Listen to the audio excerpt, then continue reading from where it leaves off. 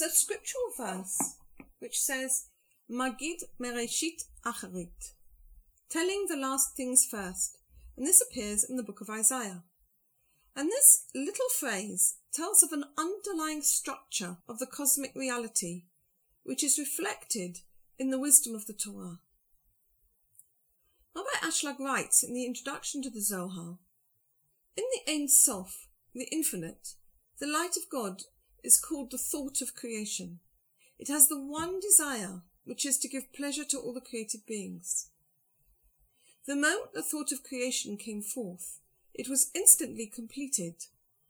All the souls were immediately brought forth in the finished state, filled with all the goodness, beauty, and tenderness that God wanted to give them. At the same time that this principle exists, there arises the unfolding of the worlds, one after the other, as a parallel reality. The worlds and the souls evolve and descend stage by stage, until we come to the reality of this world. Here the souls work out the tikkun of creation in actual practice, manifesting the will to receive oneself alone, and working to nullify and transform it, with all the hard work that's involved, through Torah and mitzvot, until they reach the final state of the souls, where they achieve, in actual practice, the same state of perfection and wholeness that was theirs already in their first state in the Ein Sof. In the introduction to the Zohar, Rabbi Ashlag tells us that this first state of the souls may be considered like a copy in the eternal present of the future yet to come. This understanding of the spirituality has a profound implication for us in our lives.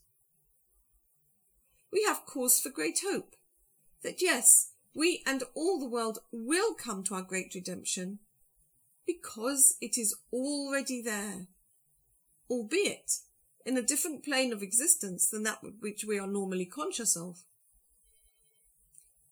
We have all come from the Ein Sof, and to the extent that we can relate to that reality and remember that, and remember where we are going, we can bring that reality into actual existence faster. Just as our existence is structured with the beginning as the completion of the end, so is our Torah wisdom. In the Torah itself, the Zohar teaches us that all the end is presaged in the beginning. Bereshit bara Elohim et hashamayim ve'et haaretz. It's normally translated, in the beginning, God created the heaven and the earth. But the Zohar teaches us that the meaning of this verse is both beginning and completion. The entire first volume of the Zohar, which is an elucidation of this first verse of Genesis, is actually speaking almost entirely about the end of days. Why is this?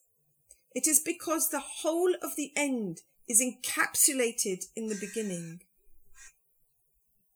The first verse encapsulates it all. And then we have the description of the unfolding of the worlds in all their array and detail.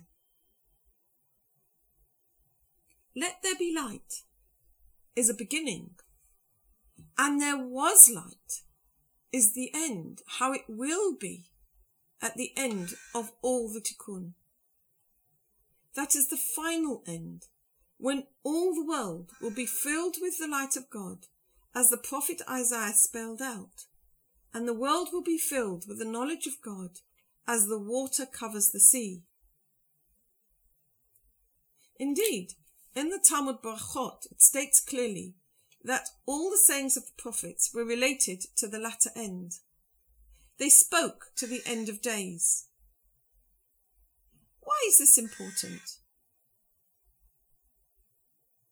We ourselves are the children of the end. We are amongst the final generations of the Tikkun. If we can hold on to the vision of our ultimate purpose, as expressed and encapsulated in the beginning, and God saw that all he had made, and behold, it was very good, we can step forwards in joy. I find it also helpful to consider the concept that between the promise and the fulfillment may be many years. So when I would like to fulfill some aspect of Torah and Mitzvot and find myself running into difficulties, it's usually because I'm seeing the vision of my having completed the work, and in my imagination I've already skipped to the end. But actually, undertaking the steps to bring it about in practice may be quite a long struggle. So the awareness that the gap between the end, the final vision, and the practice need not deter us. On the contrary, it gives a direction in which to work.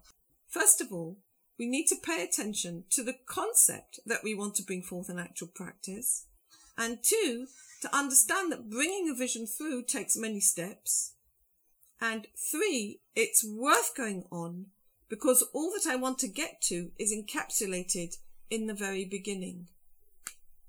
Rabbi Baruch Ashlag, the son of Rabbi Yehuda Lev Ashlag, writes in one of his articles, "A person should take great consideration as to what he wants to achieve in his life. The soul wants to achieve unity with God. Therefore, he should contemplate deeply the words of Rabbi Meir in the beginning of chapter 6 of Pirkei Avot. Rabbi Meir says, all who practice Torah for its own sake merit many things. Not only that, but the whole world is worth it for him, and he benefits the world. He is called friend, beloved, lover of God, lover of his fellow, giving joy to God, giving joy to his fellow. He is clothed in humility and fear of being separated from God, and is fit to be a righteous man, pious, honest, and faithful. He keeps his distance from sin and is drawn close to purity. Many benefit from his wisdom and intelligence, understanding and fortitude. As 'tis said, I have counsel and intelligence. I am understanding and fortitude. There is given to him sovereignty, governance, and clear judgment.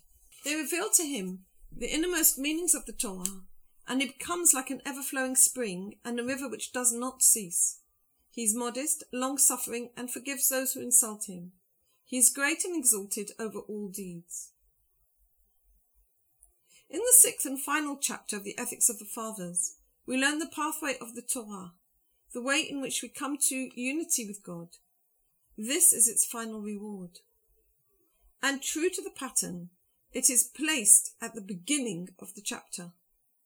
Similarly, Rabbi Ashlag, in composing his introduction to the study of the 10 Sfirot, which discusses the way of and purpose of Torah, looks first of all at the final purpose and fulfillment of the Torah before he goes on to discuss the pathway we need to tread. Holding on to the vision, knowing what we aspire to, knowing that it is actually already fulfilled, enlightens our souls and brings us closer to the fulfillment in actual practice, which in God's eternal present is already ours.